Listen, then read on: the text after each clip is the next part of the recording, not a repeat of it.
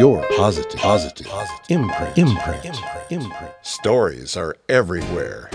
People and their positive action inspire positive achievements. Your PI could mean the world to you. Get ready for your positive imprint. Well, my goodness, I have been buried in snow, believe it or not, but it's been a fun and an amazing time. My husband and myself, and of course our little dog, are just loving the snowshoeing. Right now I'm waiting for my creative artistic hubby to finish his snow art. Can't wait to see what it's going to be. This is Catherine Praisewater, your host of Your Positive Imprint. I am so pleased to feature Jess Van Schalvik on my podcast. She is a member of the phenomenal response team, All Hands and Hearts. These are the folks who go early and stay late in communities that have been hit by a natural disaster. The response team goes in and they rebuild communities and schools, and they help bring normalcy back into the lives of the residents. Listen to Jess tell about her own account and what thank you really means to victims of natural disasters. We cannot control nature, but we can control our actions following a natural disaster. So I want to welcome Jess, who has put her heart and soul into this organization. Welcome, Jess. Thank you so much for having me, Catherine. So as you said, my name is Jess, as I go in the organization, Jess VS, because I have a really weird surname. My full name is Jess Van Schalvik. So I come from sunny South Africa, and I'm a surfer by day, I guess, and a disaster manager by trade and passion. And then I did most of my degree here, and then I did six months in Thailand, and then moved home and got an offer from All Hands to come and be a intern with them in the States. And my aunt and uncle live in Boston, so I moved there for a year. And at the end of that, All Hands said, well, we want to keep you. And I said, yeah, but I want to go home. So they said, well, it doesn't matter where you work from. And it's worked out really well. So I'm based here and I just travel out whenever they need me. So it's been a lot of fun. So where I live in a forested area. So we have nothing like crazy dangerous, but we do have wildlife around where I live. And then because South Africa is so vast, the wildlife changes depending on where you are. So we have our big game parks, which is where you go on safari, and that's like the big five: elephants, lions, buffalo, leopard, rhino, and that's where you get like all the big game. But then across South Africa you get like vervet monkeys, which are the really cute but naughty gray monkeys, and little cats. So they like nowhere near a lion, but serval cats, civet cats, porcupines, anteaters. But I promise we don't have lions in our gardens. Like, that is an urban myth that needs to be destroyed. It's not a thing. We have them in game reserves. We don't have them in our own gardens. So I started with the organization in 2016 as an intern for the organization. And I packed up my life in South Africa and I moved to the States, and I started traveling to all of our programs, volunteering on the ground, and doing research on the organization to see how can we make sure that we are touching as many lives as possible. So 2 years later, I'm still here, and the organization's been through a lot of changes, and I think all of them have been for the better.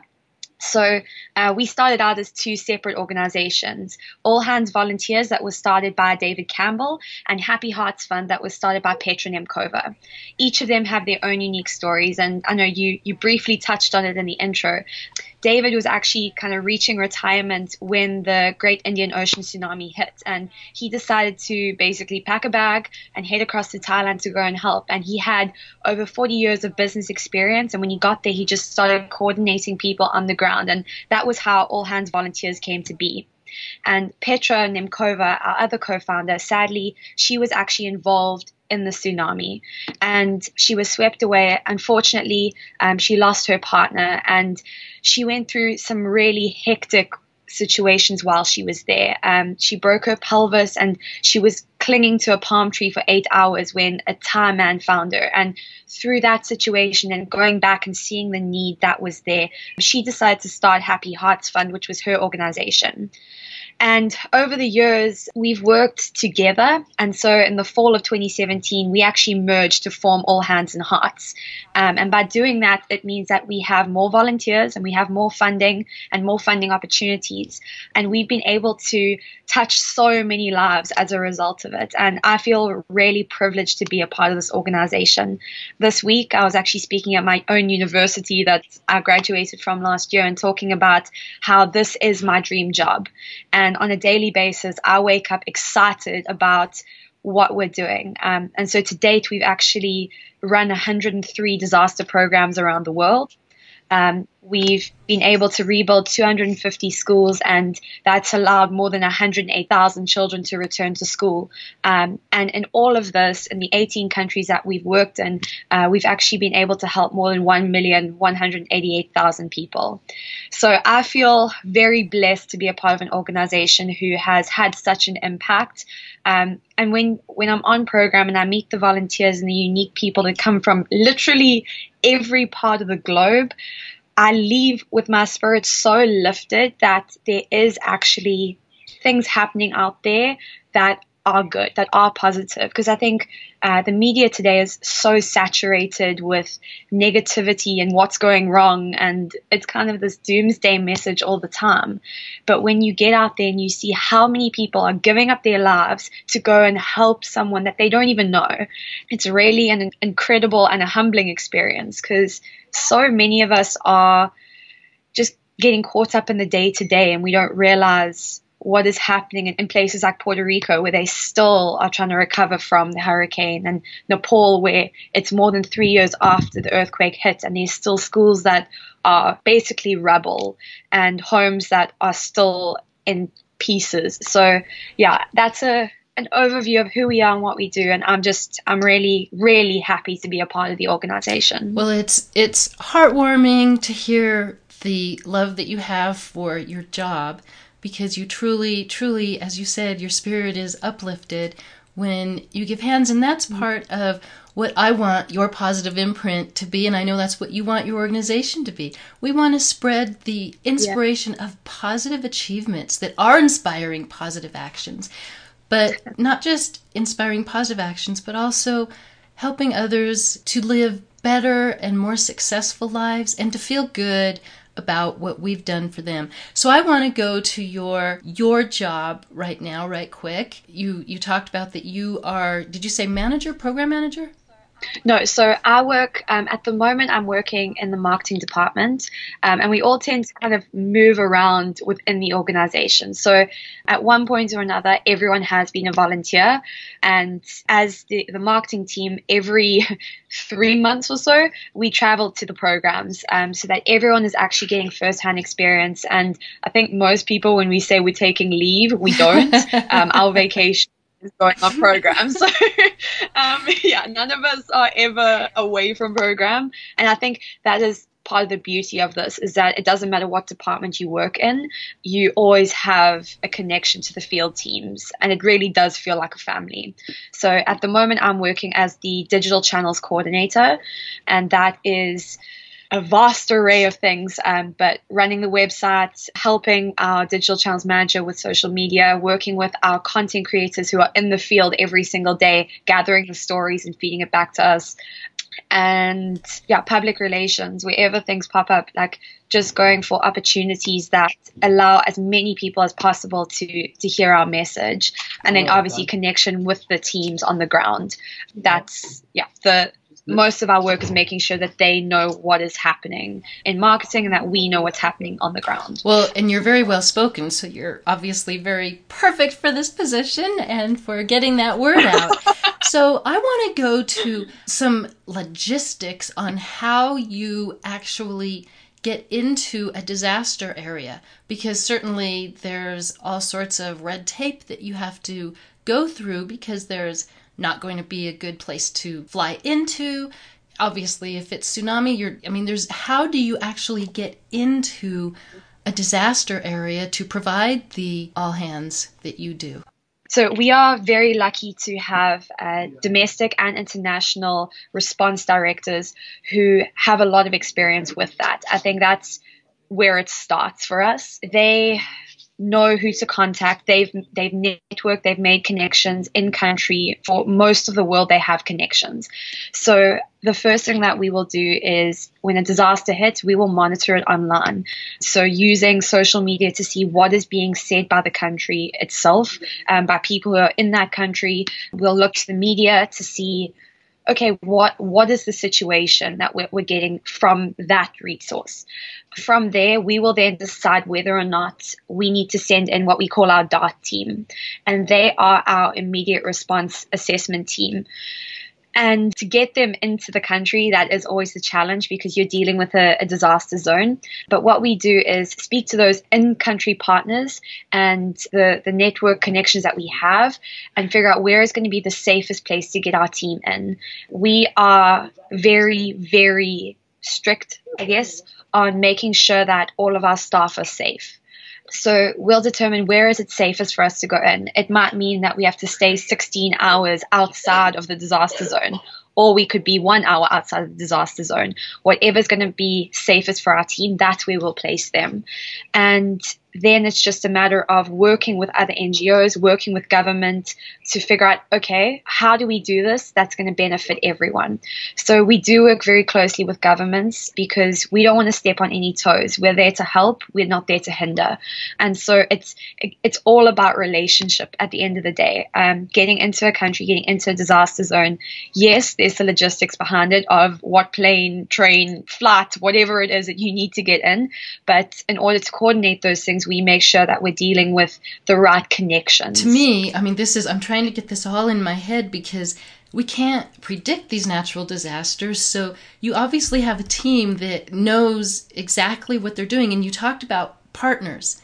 So you have partners is this worldwide, or are they just people that you connect with? I mean, or are they organizations that you partner with, like Red Cross or? So we have a lot of partners that are official partners of us. Red Cross being one of them. We do work with them on occasion, but yeah, a lot of the time it's also through personal networks. So Gary Patu's our current director of international response. He has spent so many years building up relationships with people around the world. So he is from the UK, but I don't think Gary has spent that much time in his own apartment in the last few years. He's always on a plane somewhere. And it's just through the amount of responses that he's done, he's made those connections that give him that kind of unique advantage of being able to phone someone up and say, hey, we've heard that this is affecting your area. Do you need our help? Or do you think that your own country is going to be able to handle it? But at the same time, it is those partnerships that we've created. And I think within the disaster relief field, people are pretty willing to work together. If I have something that you need and you have something I need, at the end of the day, we're here for the people that need us most. So it's really beautiful to watch because I actually went in with our DART team to Madagascar, I think it was 2 years ago, after Cyclone Inawal hit. And when we got there, we have what's called a cluster meeting, and you sit and you chat amongst all the different NGOs that are there to say, okay, well, what resources do each of us have and how can we share them? And some of them had a boat, some of them had water, some of them had the food that needed to be distributed. And so it's just about coordinating amongst the different groups. And that it doesn't happen all the time. Sometimes we just go in the US, it's usually easier to do our responses, but it doesn't matter where we are. If it requires working with partners, then that's how we'll do it. Or otherwise, we actually just look at getting our immediate response team and doing assessments, and from there determining whether or not it's worth us setting up a program or if we're not needed in that area. And that's when we then start bringing in the volunteers who come and help. That's so amazing. This is so incredible to hear the actual story. And then your logistics of going in. It is really incredible to hear from you this great positive imprint that is affecting the world. And as you said, more than 1 million people. So now you're in the countries. Okay, so we've gotten through your logistics and getting in there. So your volunteers, you have volunteers that are already signed up, they're already trained, so you just hit a button, they go, so to speak. I wish it was that easy. So yeah, it's a bit of that, but what will usually happen is when we have done the assessments and we determine that, yes, this country needs us, then we will set up a volunteer application on our website, and we will start using our own social media to say, we are starting a program here, we need your help. Oh, my goodness. And any person on the face of the earth who has a willing heart and wants to help, they can sign up to come and volunteer with us. So we do have an alumni network of volunteers because we've had more than 50,000 volunteers with us over the last 14 years. It's incredible. Like, we are so grateful to have them, and that is ever growing. So with each disaster, we put this application up and we get these new volunteers that come in, and you don't have to be skilled or trained or anything. If you can hold a paintbrush, join us. If you can use a hammer, come and join us. If you can't, we'll teach you. Still come and join us. It's an organization that literally welcomes anyone. It doesn't matter what color you are. It doesn't matter where you come from, what you believe in. We accept everyone. At the end of the day, we are there for the people that need us. And so we need those volunteers to come in, and that's why we provide the training on site. So you just get yourself to the program. We will cover your food and accommodation while you're staying with us, and then we give you all the training that you need to be safe in the field when you're working. And we have site supervisors that oversee the volunteers in their day-to-day work. So safety is a major priority for us, and we just make sure that it doesn't matter how little or how lot you have in terms of experience, we'll make sure that there's a place for you. Oh, this is so much fun. I'm learning so much. I had no idea that I just thought, oh, you have all these volunteers within the organization and they're just ready to go. Boom, like a volunteer firefighter. You get called, you go. Yeah. Oh, this is amazing. Wow. Okay. So now this other quote or this other phrase or slogan of you guys is phenomenal. And I think it came from David. Come early, stay late. That's powerful when you're looking at a natural disaster and people that are needing that hope. So go ahead. You wanted to say something. I think it's my favorite quote that I've ever heard when it talks about disaster management. So I actually studied disaster management, and that was my degree, and it's my postgraduate. And so I'm super, super passionate about disaster management. And I think for a long time, people have been very reactive to disasters. So they wait for it to hit, and then when it hits, they address it as quickly as possible, and then they leave. And that is not what we need in disaster management and in disaster relief work. It's about getting to the problem as soon as possible, but staying as long as you need, and then also making sure that the solutions you implement are going to build long-term sustainability. So yeah, as an organization, we pride ourselves on being able to get there really quickly because we have this incredible network of volunteers where we know we can call on them and they are going to show up. And when we're there, we make a commitment to stay with that community as long as possible so that we can help them rebuild. And in every single thing that we do, we focus on rebuilding in a disaster resilient way. That is, I think, what makes us quite unique, is that we don't focus on short-term immediate solutions. We focus on the long-term and make sure that if another hurricane comes through, whether it be Category 2 or Category 5, that home is going to stay standing. That school is not going to fall like it did the first time. Well, and now you mentioned the long-term sustainability and schools. That's one thing that I've been reading about you that you're very good at. Well, you're good at everything with it, but you're really strong at making sure that the children have a safe school to go to while the rest of the area is still being worked on and homes are being worked on, but the kids have that safe place. How do you build these schools? Basically are funded through just donations because you're a nonprofit. So building the schools is not an easy thing to do, nor is it cheap. So how do you go about getting that done and so well? We are very fortunate to have the donors and the partners that we do because they help us to get the funding that we need. And it's not to say that we have all the funding that is ever going to be required because as a nonprofit, it's always a challenge. So. Yeah, they allow us to get the materials that we need to rebuild these schools. And then we bring in experts that can help us with actually finding out what is going to be the best in terms of design for the area. A very critical thing in what we do is making sure that the buildings we construct are area specific. So you can't take a plan for Madagascar and apply it to Puerto Rico. Yes, there might be similar elements, but we always make sure that whatever we're building is going to be, one, built for the disasters that could be expected in that area, but also that the community it's being built in, that they are happy with it. So we work a lot with the community and using community knowledge as well, because I think a lot of knowledge sits in the communities that have lived in these areas for so long. And so we draw on that and make sure that they actually have a say in what's being done, because we could say, well, this is a great building. And if they say, no, it's not, we know it's going to fall. Well, we need to listen to that. Donors help with materials. We listen to the locals. We bring in experts that can actually help us with designing it. And then it comes down to the experience of our long-term volunteers and our site supervisors, program directors who actually get the job done.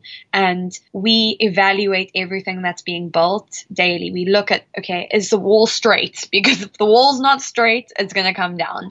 And just those little things, we are very, very determined to make sure that school stands. And in Dominica, we've actually just wrapped up our program there and rebuilt a school that is both earthquake and hurricane resistant and also offers shelter from disasters in future. So we've provided the community with a shelter when they need it, but also a school that means all those kids that had nothing to learn and that was safe, they now have a place that's safe. And it's all about the future, and education, we know, is about the future. So providing those kids with that school means they have hope for a future that's going to be bright, where they can learn and they don't have to worry, because when a disaster hits afterwards, it's very, very unnerving. And I know not everyone can say they've lived through a disaster. None of us know what it feels like until we've been there.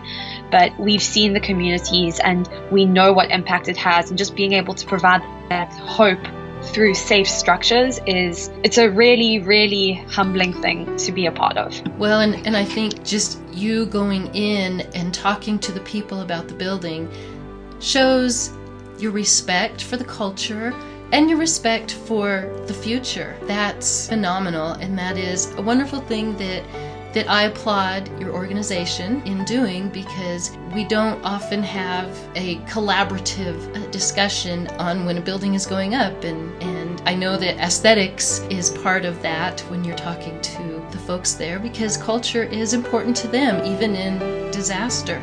You know, they don't want their culture to disappear through a building that doesn't fit in. So hope, bringing hope. The natural disasters occur, and can you share like some of reactions that you've had or some of the relationships that you've built with people who have been in these situations and how they see you, not just how they see you, but how they react to when you show up in your purple shirts?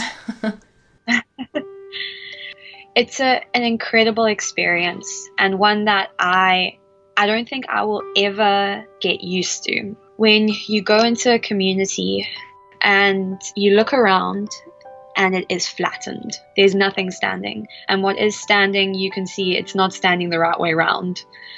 And you go up to the remnants of a home, and someone comes walking towards you, and the sorrow on their face initially it's so overwhelming that it actually hits you in like the back of your throat, and you're like, how do I actually talk to this person? Because it's so hard to relate to that situation. And then when they read All Hands and Hearts on your shirt, and the light that comes into their eyes because they've heard about us, or someone somewhere along the line has mentioned it, that light in their eyes is incredibly overwhelming. And it's gratitude on a level I've never experienced it before. There's communities where we haven't even started working, and we hear thank you so many times that it stops sounding like a word. And that's before we've started our work. And that has been a very, very difficult thing, but also a wonderful thing to experience, because there's times where you can't help everyone in that community, but being a part of it and hearing just how grateful it is, it really does fuel at least my passion for carrying on with the work that we do. It's a situation that I don't think you can ever prepare yourself for. And we were in Louisiana, and I was doing interviews with homeowners who had lost most of their home through flooding, or their homes were so badly infested with mold as a result of the flooding that they could no longer live there. And so we went into this house, and I was walking around, and it looked pretty okay at the one end until we got to the other side. And as we opened this door, it was just black mold everywhere. And this family was still living in there because they had nowhere to go. And when we explained to them that we can help you, we can do this, she just started crying and just sobbed and sobbed and sobbed. And this was a complete stranger who you'd think, people are quite guarded. They don't want to show their real emotion. But she just broke down in tears and was so grateful that we were there, and just said, like, you've given me and my baby a future again. You've helped us to actually hope for something. And she had her little baby girl living with her. She had her mom. She had, I think it was her cousin or a niece or something like that. And this whole family had crammed into her house because it was the safest of the places to stay. And that was a hard thing to swallow, because yes, we could provide her with a home, but I never followed up on whether or not we helped the other family members. But being a part of that lady's journey and giving her that hope, that was incredible. And so, yeah, I think every situation that we deal with a homeowner or with a school child or whatever it is, those situations are, each of them are heart-wrenching. They are beautiful. And you walk away feeling on top of the world when you hear those words, thank you, because I don't think you will ever hear a thank you that means as much as that does. Wow, that was very powerful, Jess. Very powerful. I am in awe for what you do and for how you feel and the sensitivity that you also have within you to allow yourself to do what you're doing and open your heart and your soul to strangers.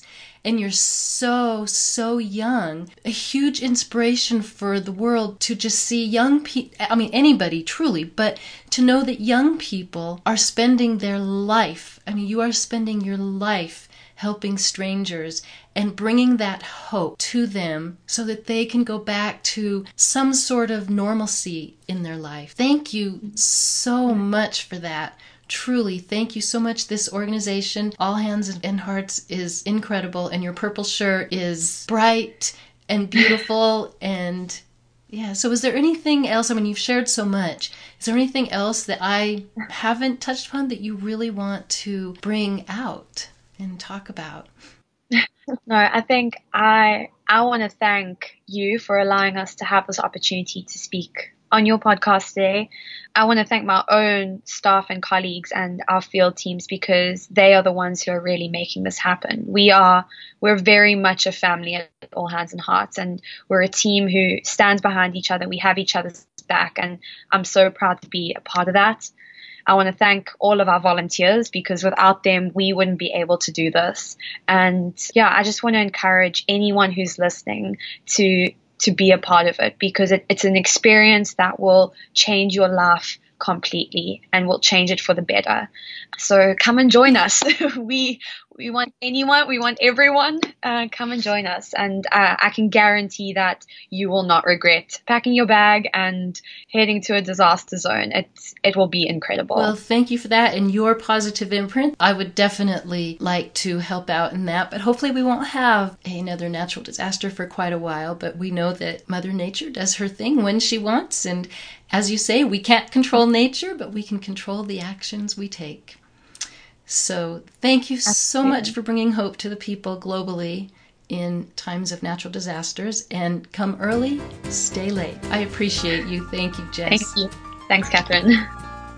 For information on volunteering for All Hands and Hearts, you can go to their website, allhandsandhearts.org.